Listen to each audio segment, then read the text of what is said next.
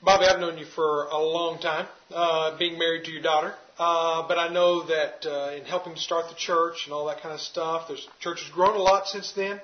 But when I thought about who would be a good champion in the different arenas of life, as we talk about champions and so forth, I immediately thought of my father-in-law. I'm not trying to brown nose you or anything like that, but I definitely wanted to include you in the conversation on champion in the business arena. And again, I know your past, but why don't you fast track everybody from where you started back as a processor to where you ended up retiring from and so forth. Give us a fast track on that. Okay. Well, first of all, that's humbling to be concluded, but I guess the best way to do it and kind of do it quickly is a young career. Started out in the workplace very young, tried driving a Coke truck and shuffling French fries, and that wasn't where God was going to plant us. And early in my career, He made a move and moved us to Little Rock, Arkansas, and I joined Dillard Department Stores really by getting interested in computer training and placement, which was a programming school. And I'm probably the most unlikely kind of candidate for that, in that I don't have a college degree. That's not something that I would advise out for anybody else, but that's really kind of where I began. And through that, God just blessed the work and my time there, and I ran the technology area for Dillard Department Stores. And then in 1984, God moved us again, and I was very comfortable there at that time, but God moved us, and we came to Northwest Arkansas, and I joined Walmart again, heading up their area of information technology, and was their chief information officer, and had a chance along the way to do a lot of different things, and a promotion totally unexpected came along, and I had the opportunity to start up and lead Walmart's international division, which I did through 1999, and retired from Walmart then. Still have stayed very active in outside interest and so forth, and really don't ever want to be idle. So today I spend time still in and around the business world, trying to do a lot of different things that I think God's kind of prepared me for right now at this stage of my life.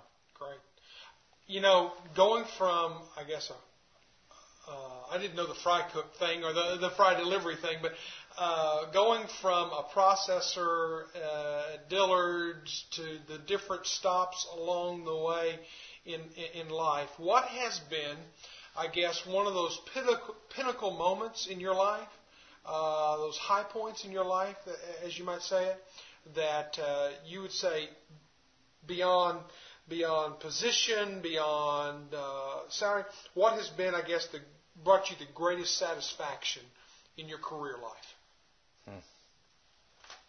Well, I think it's probably it's easy to probably think back and grab at a promotion or an award or an event or something, but maybe a little different than what you're looking for. But I think mine is really quite personal because it really involves family as well. And for me, when I think about that, it really draws me back to mine and Margie's 25th wedding anniversary. Kind of hard for me to even probably tell you about this, even being my son-in-law. But I remember standing there that day as we were celebrating our 25 years of marriage, and our children got up to speak, and they got ready to share. And the first words that they shared were that we were always there. And they probably don't know what those words meant to Margie and I. But I think more to your question, and for me, that really was a big measurement of success for me and a high point in my career, because I knew I stood there after 25 years still holding the hand of my bride, and hearing my children say those words, affirmed to me that I hadn't traded notoriety or financial gain for the relationships that I treasure most, more than anything in the whole world. That's awesome.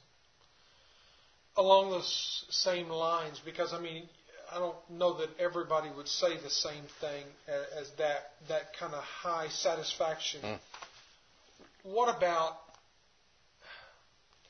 a person who's in this business world, dog eat dog, all that kind of stuff? How does a person keep that value center? How does a person keep fame and fortune and I guess popularity and impressive resumes from being the objective of life? Again, I think there's easy answers because I think, as I think about myself, one, I guess you never forget where it all comes from and whose it is, and I think even for me, you have to bring in character, and what is your character about? What's it worth? Never put a price tag on it, but I think the truth is that's tough because there are a lot of challenges. There certainly were in my time, and I'm not so sure that maybe even today.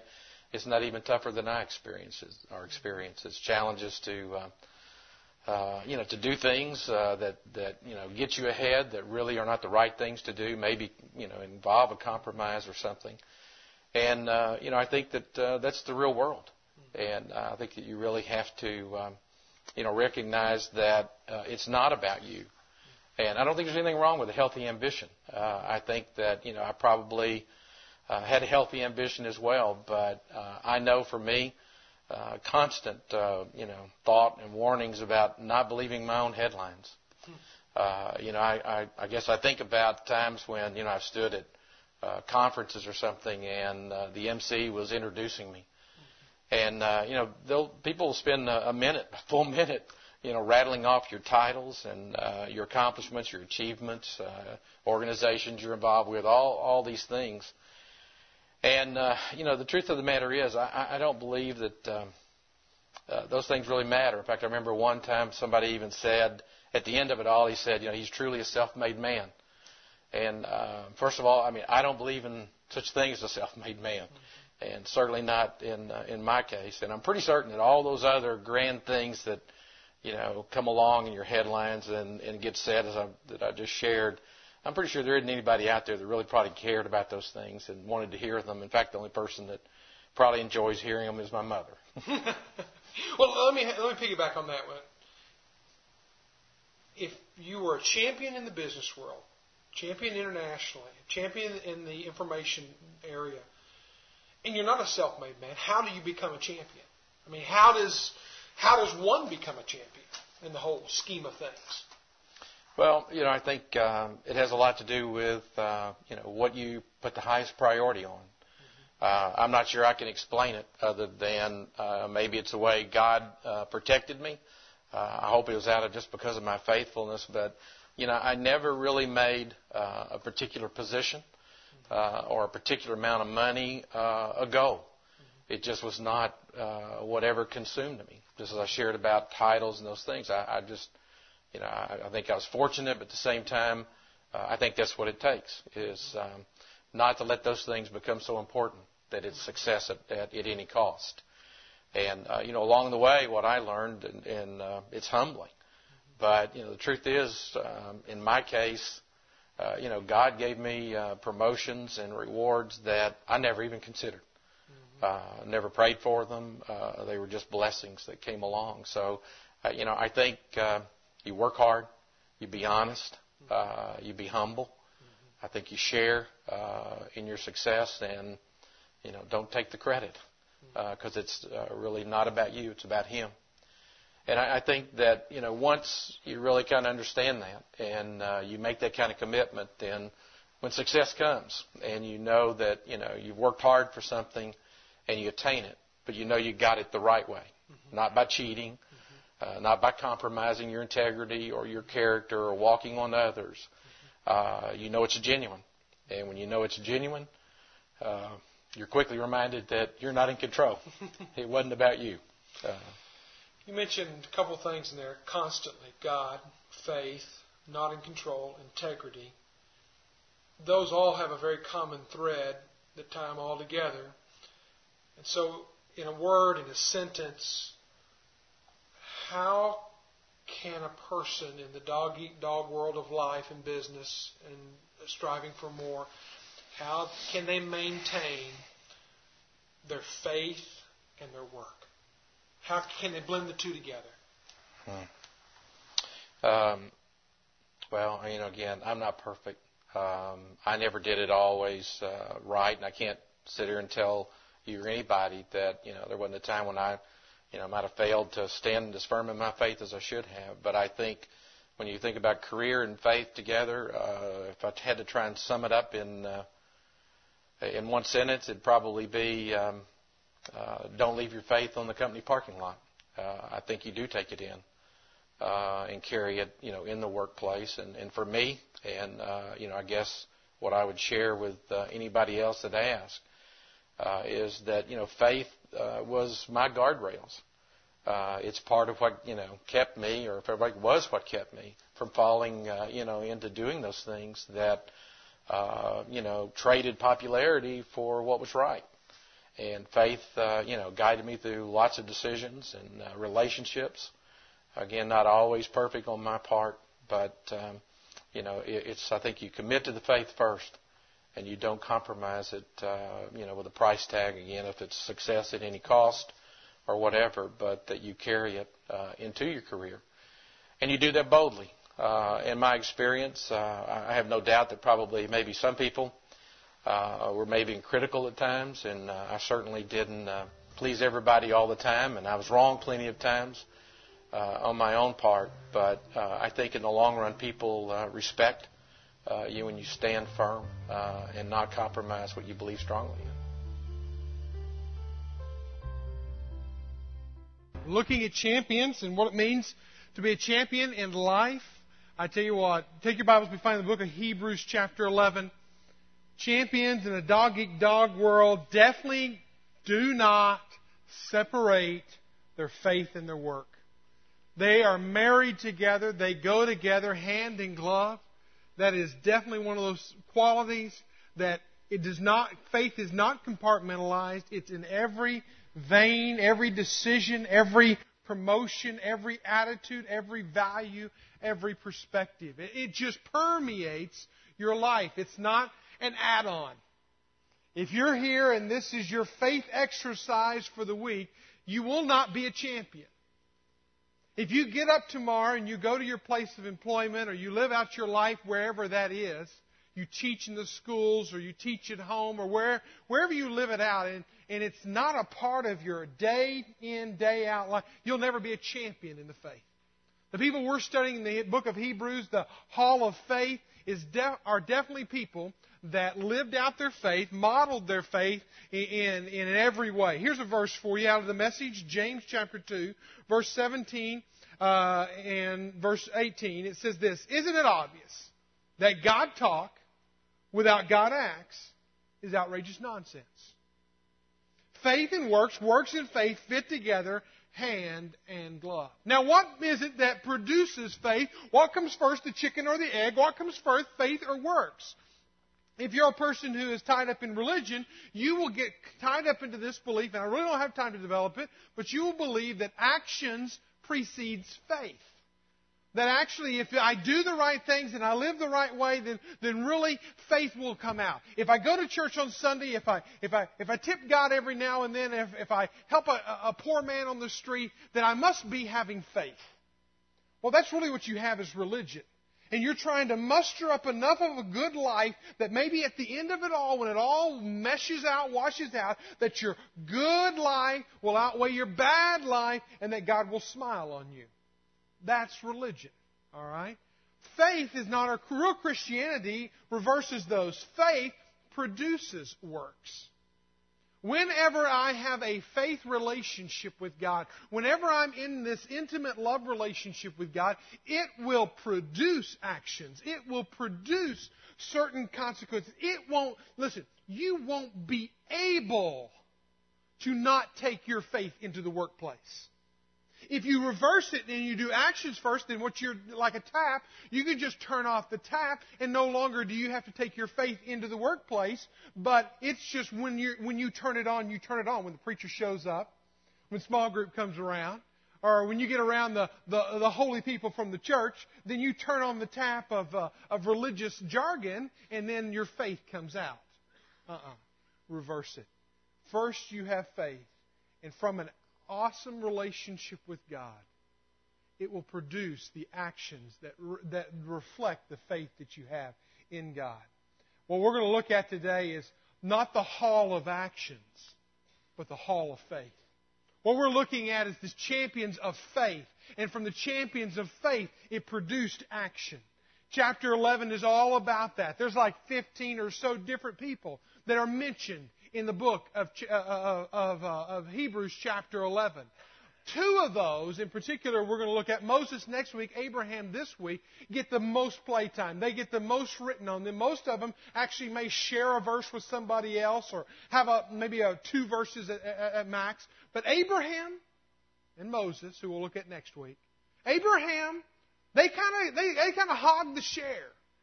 And there's something about Abraham you got to understand is that Abraham is recognized by 3 major religions in the world as the father of their faith: Islam, Judaism, and Christianity.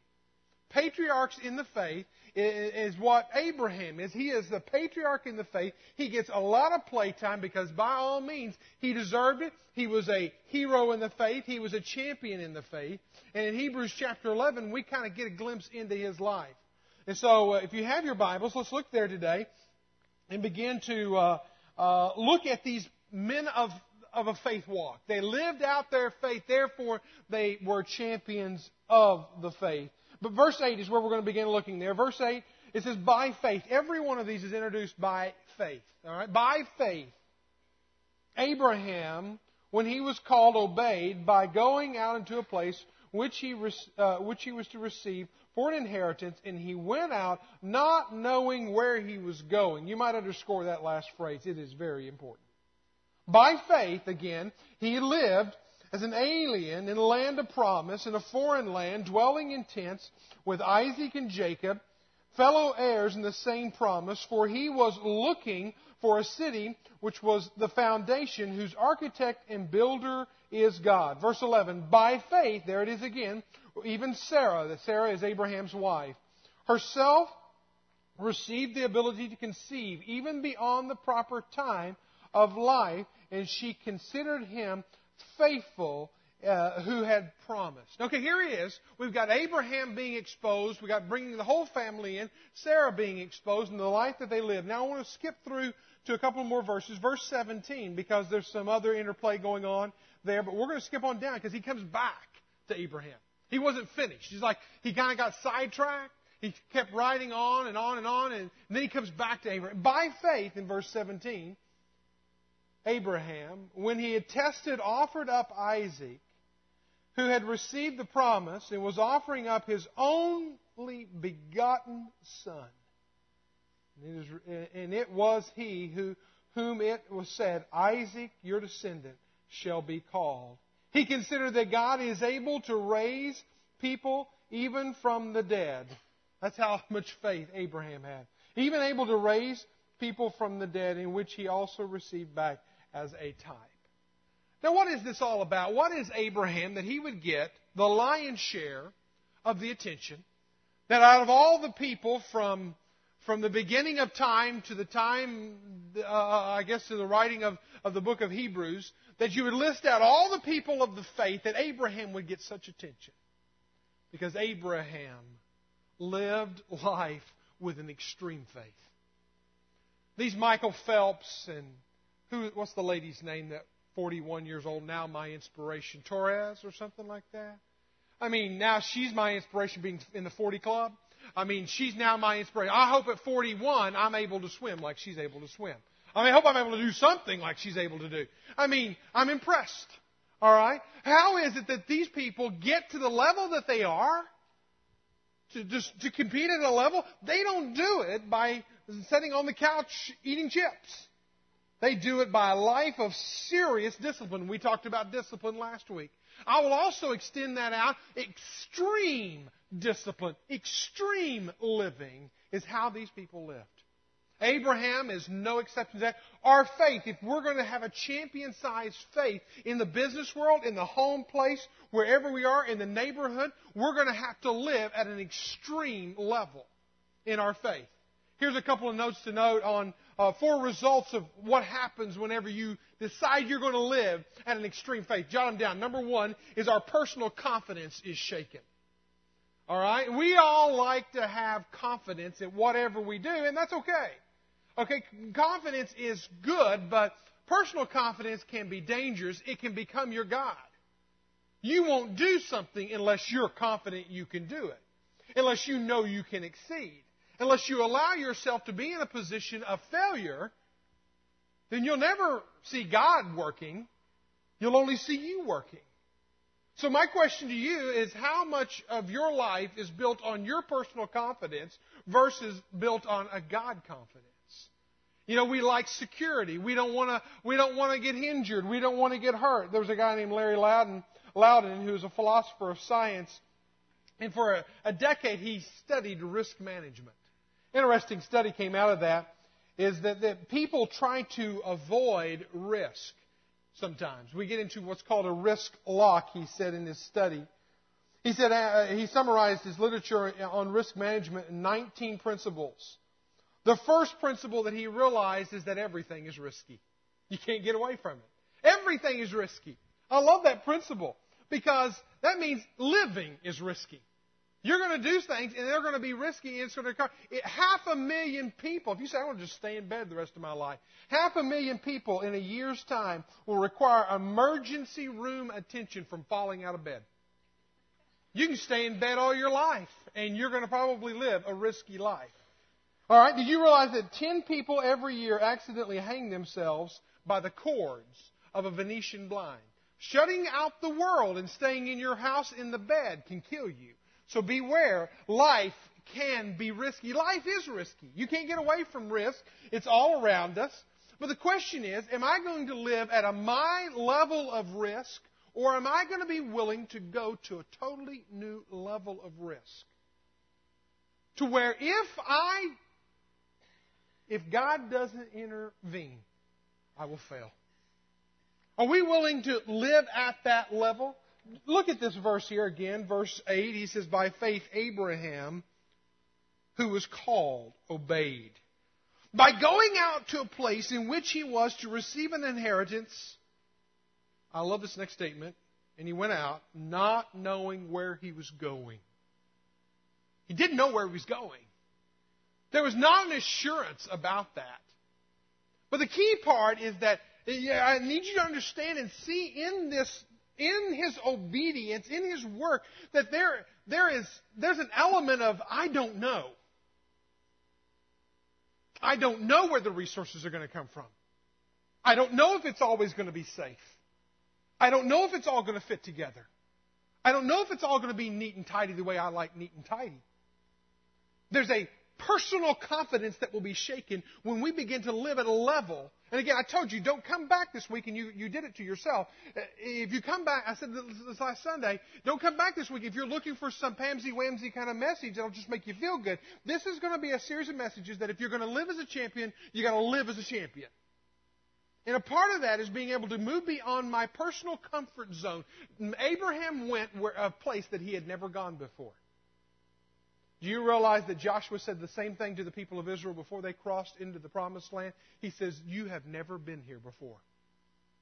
We may never experience the promised lands of life unless we're willing to go where we've never been before. But what's the key on this? Here, underscore these two words. You can't miss this. The key in this is getting past personal confidence and moving on to God confidence. All right? It's moving on to a God confidence that needs to be in our lives. Because it says here, when he was called, obeyed. Would you underscore the word called and would you underscore the word obeyed? Because there is a natural response that needs to be in our life. And that is that when God calls, we obey. If he doesn't call, we don't go. When he does call, we do go. Now the question is whether or not we're going to pick up the phone when he calls. Because some of the times we don't want to hear where God may call us. Because where he may call us, it may rock our world. It may shake our confidence. It may move us to a place that we've never been before.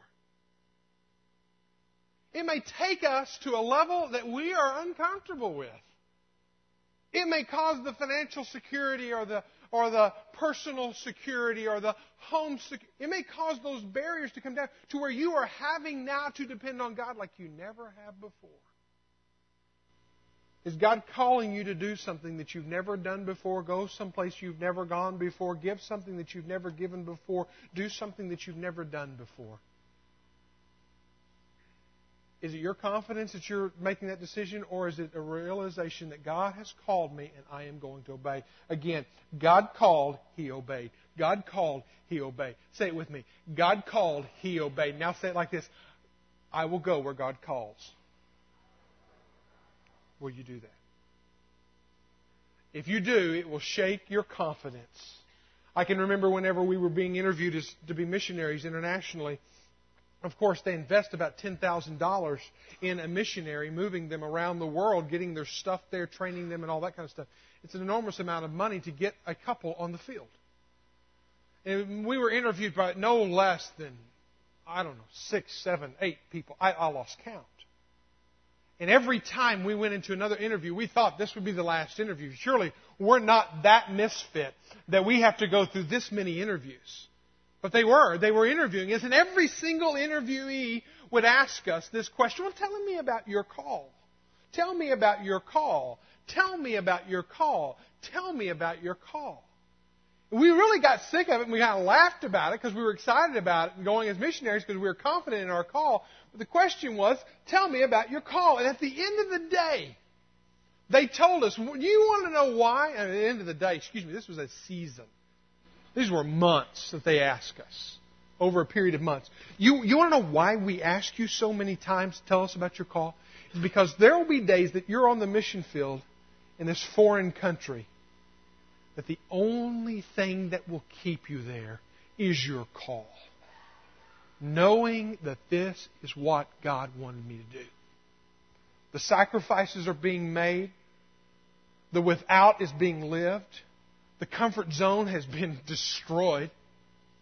Everything is shake, rattle, and roll in life. The marriage is in tension.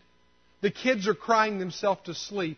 And the only thing that's keeping me from going to the travel agent and getting tickets to get on the next plane to go home is one thing. God called us here. And at that point, we're completely and totally on God confidence. He will, when you live at an extreme level, it will take you to a new level of moving beyond your confidence to a God confidence. Number 2, the second result is our comfort zone is disturbed. Now, I've already kind of alluded to this, but look at verse 9 and 10 with me. By faith, he lived as an alien. Underscore or circle that word, alien. In the land of promise. Underscore that word, promise. As in the foreign, underscore the word foreign land. Dwelling in tents, underscore the word tents. With Isaac and Jacob. Follow the heirs of the same promise, for he was looking, underscore the word looking. Now, one thing I want you to notice about this is that God moved them beyond themselves to God confidence. God moved them beyond their comfort zone. Because He makes them foreigners in this land. He makes them tent dwellers in this land. They're not living in permanent housing. They're tent dwellers. They're aliens. They're foreigners. They're looking. They're not there. They have not arrived. They're looking for a promise. They don't even have the provision now. They're living in what I want to call, listen to this very carefully because you need to hang on this one. Because champions are made or broken right here.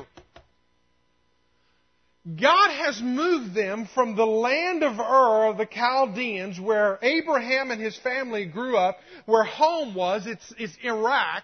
And He has moved them, and they are now living in the country, or they're living in Haran. If you look at the very top of the page, they have moved from Ur to Haran. And they're living at that point in this time. And this is what I want to call the in-between. God has promised them something, but He has not provided it yet. And they're living in this valley, this chasm, where they are aliens, they're tent dwellers, they're looking for the promise, they're foreigners, they're not settled. And it's very, very lonely and difficult in the in-between. When you're living in the in-between, get ready.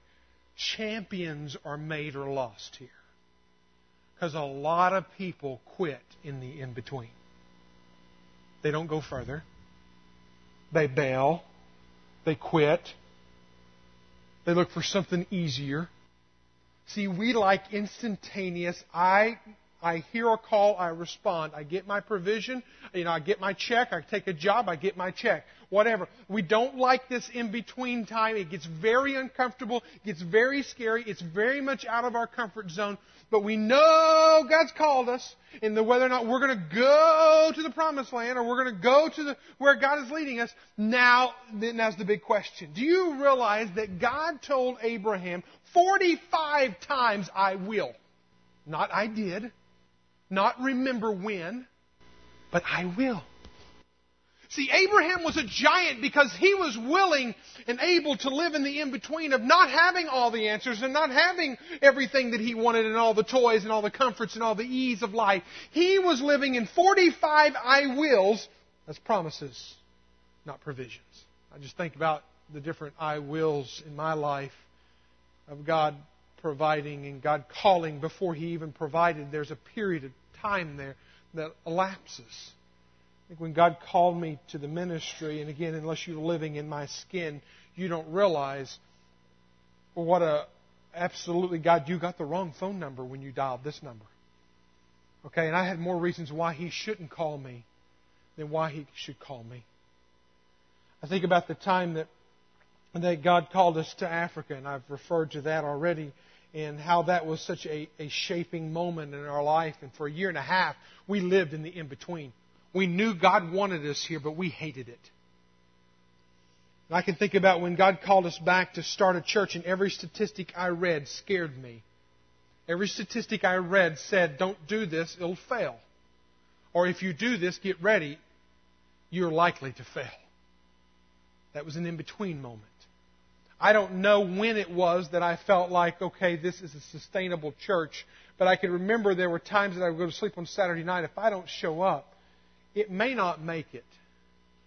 If I just quit, if I just go somewhere else, will it continue? We're portable. We don't have anything. Will it continue? I don't know. That's living in the in-between. I think about the time whenever God challenged me the very first time. I've never done this before, but it was when we were building this campus, and God challenged Lori and I to be as a leader should be a leader, step out in faith and model what it means to commit sacrificially over and above the tithe to the ministry budget and actually give to the ministry campus. And the number came to my mind of a double tithe. Now, that was a lot more than I'd ever given to any other building program that I'd ever done before. And I didn't know exactly how it was going to come. And Lori and I didn't even bother working it out on paper because it was not going to happen. That would even make it more scary. But it's the point that God was leading us here to do this and to give this double tithe, the tithe of the ministry budget and the tithe of the ministry campus, and we're just going to do it. And God has blessed us personally. God has blessed us in our marriage. God has blessed. These are living in the in-betweens of God's promise and God's provision. Most people quit here. Most people don't go beyond here. That's why we don't always have a bunch of champions of the faith. It's because they're not willing to walk there. Without faith, it says in this very chapter, it's impossible to please God. Raymond Edmond, a worthy quote of memorizing and keeping nearby. Never doubt in the dark what God has told you in the light. When God tells you, calls you to do something, you do it. And there's going to be dark days in the in-between. But as you're going in the in-between, just realize, don't doubt in the dark, those dark days, what God has revealed to you in the light. You just keep doing it. You just keep doing it. You just keep making the adjustments. Keep rearranging the priorities. But here's number 3. What happens whenever we live with this extreme kind of faith is that our expectations are expanded. When we've been living in this kind of faith kind of life, our expectations, we just begin to see how big God is. We just begin to see how awesome. I put out in parentheses in my notes, God blows us away. We're just blown away at this point. It's like, oh my land, how can that be?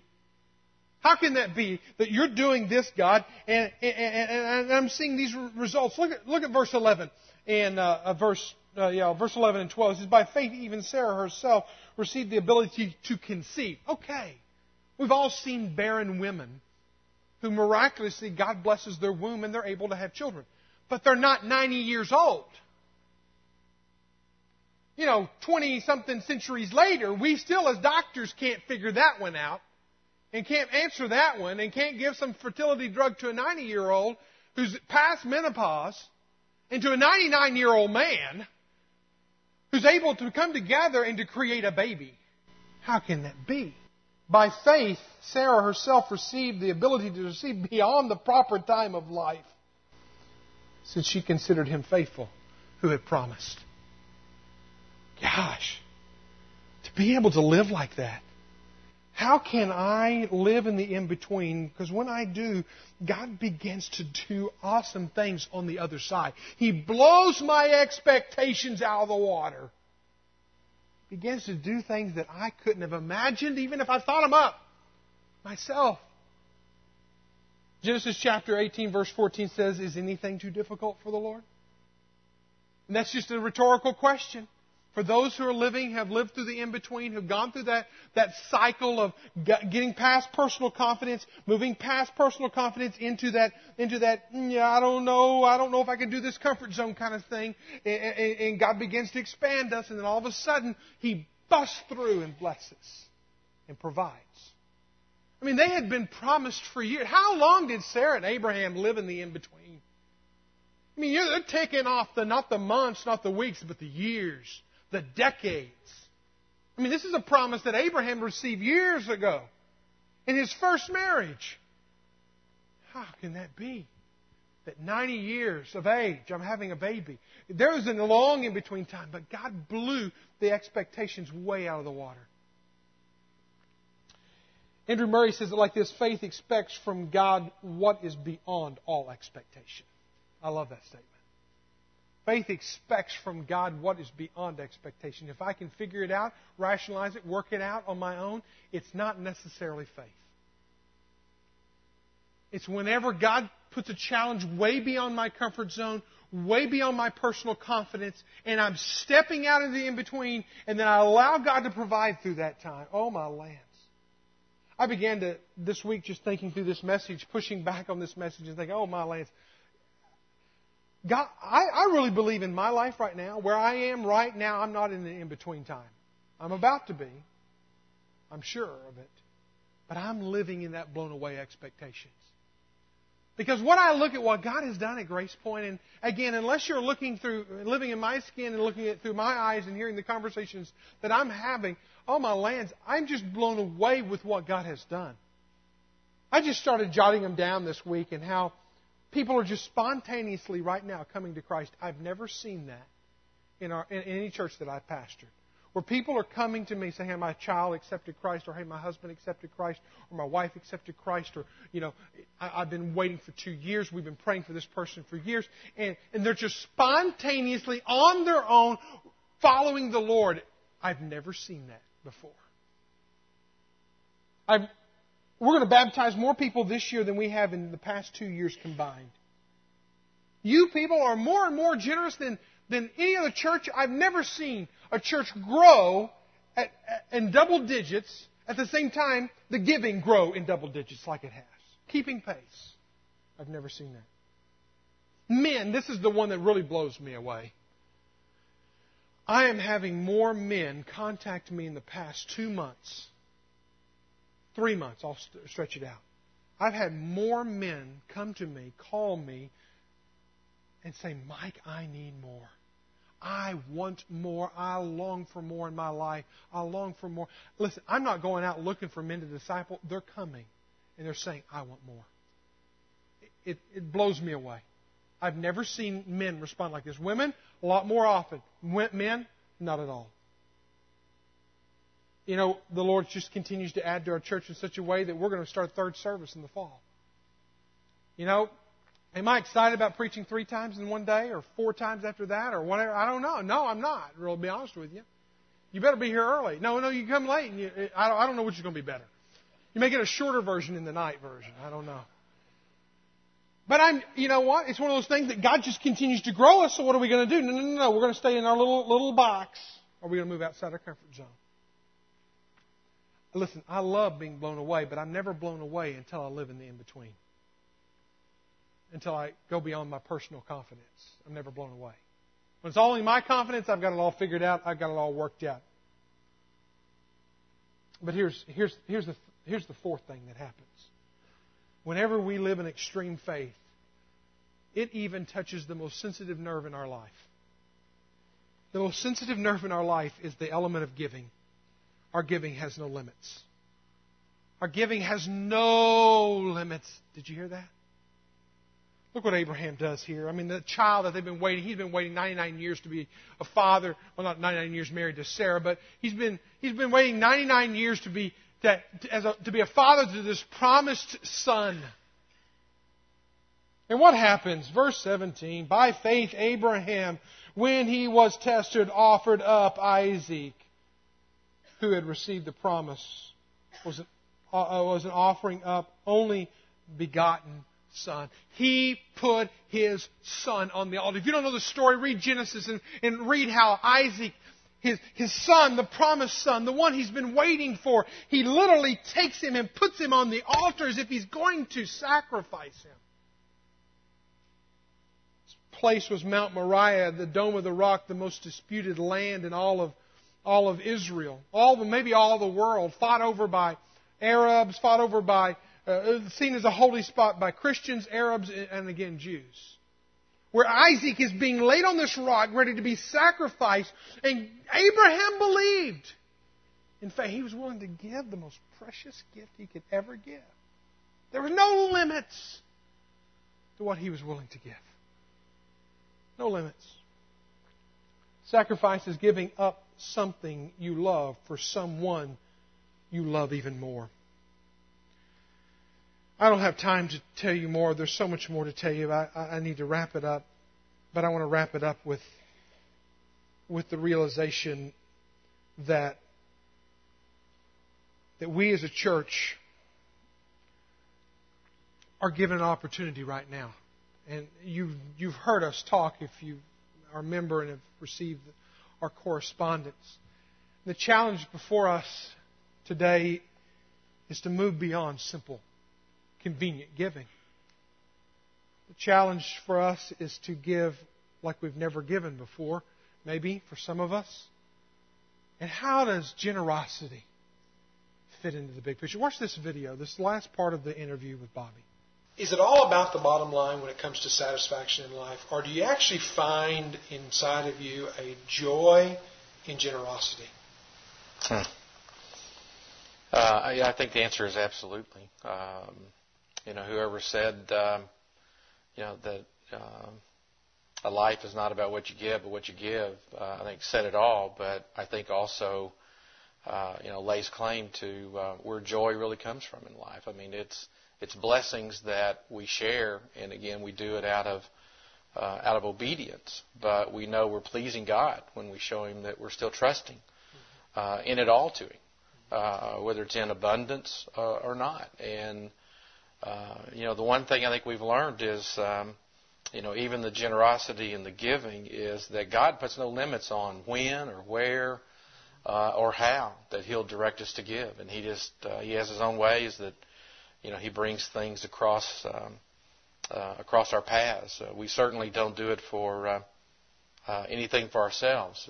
You won't find us ever with any desire to have our names on plaques, or certainly not buildings, or we really don't like it if it shows up on a list, because I don't think that that's scriptural as well. I think that the glory goes to God, and there's always great joy, I think, in doing what He asks us to. And Margie and I have talked about this many times before. I think even in Scripture, because in Ephesians, I don't remember exactly where, but I know where Paul talks about work, because I'm one who believes in the hard work ethic and the work. But we're really called to work, and we're called to work and do things so that we'll be useful, and that we'll have something that we can then share with others in need. And so the truth of the matter is, whether it's the work that I did or anything else, God has blessed us, and I think He's certainly blessed our faithfulness in giving. And if there was anything that ever make us uneasy, I think it would ever be if we weren't being generous with what He's provided. He's always bringing new opportunities across our path. And one thing that we know for certain is even that giving is not any different than it was in our early years as a couple, and trying to figure out how, God, will we give that, and where will it come from? So we just try and remain sensitive to do what God asks us to do and give where He asks us to give, and not withhold a penny, and just trust that He'll provide. And He does, and you can't outgive Him. Well, you all have clearly grown in the grace of giving. You support orphanages in Africa. You've helped missionaries all across the world, and you've helped, in many ways at Grace Point even. How does a person get there? I mean, that's not something, generosity, selfishness is natural. Generosity is unnatural. It's supernatural. How did you all begin, you and Margie, begin that giving process for your family? Well, again, first of all, we work at it all the time too. God continues to prick our heart, but in the very young part of our married life, we learned about tithing from the pulpit. No different than how you teach it, and again, it's about obedience and so forth. But we had a Sunday school teacher that I know Margie and I both will remember forever because he had a profound impact on us. His name was Tommy Hayes, and it was in a Sunday school class with young couples one Sunday that he challenged everyone in the class that if we weren't tithing, to begin tithing. And he made a guarantee. He said, if you'll tithe for a year, if after the end of the year, if you don't feel that you're happier and pleased with what has happened and how God's using you and blessing you, I'll refund your money personally. Tommy wasn't a wealthy man, but that had a big impact on us. And not just because somebody said that, but it really challenged us. And, the tithing is something that, now we've been faithful at for more than 35 years. And then the tithing is just a start. Because after that, you find out very quickly that God will show you again that that's not all that He wants. And it's not just it's all He wants, it's how He'll use you. So, I think making that first step of commitment and realizing that, God is faithful when we are. And I don't mean to tell you that even after, higher income levels or whatever, that necessarily got any easy, or that we never stared at the checkbook and wondered, God, how are you going to do that? I mean, how will we do that? But again, I think that's what He calls us to do. And He's faithful to provide when we are obedient. And again, the joy comes with it. Champions are givers. Champions are givers. Abraham would put his son on the altar. I've never met a man who's a giant or a woman who's a giant in the faith that was not generous. We make no bones about it. We're asking our members to be faithful. I've asked our trustees, I've asked our deacons, I've asked our pastoral team to step forward and be leaders in this, to give a double tithe. Now, if you're a guest today, just kind of zone out for a second. But our members, I'm challenging you to do what maybe you've never done before. There's a card that was in your bulletin. You can fill it out, drop it in the offering basket. I'm going to lead the way, and I'm going to put mine in my offering envelope, and it's going to be right in there with everybody else's. First part of it, let it be the ministry budget that goes to the ministry of the church. Second part of it, let it be what goes to the building campaign to finish off. This is just an example, just a challenge. The way we're going to do this, I'm going to ask our ushers to come in just a moment, but I want a praise band to come right now. And I want us to sing, because how do you get into this? I mean, you got Bobby, what he gave an example of. I can give other examples of that. But, the way you do it is you just like ripping a Band-Aid off. Just do it. Just rip it off. Just be committed to it. All right? And everything. Let it be everything. I want the praise team to sing this song, Everything to the Lord. Let it be your prayer, your commitment. Ushers, go ahead and come at this time.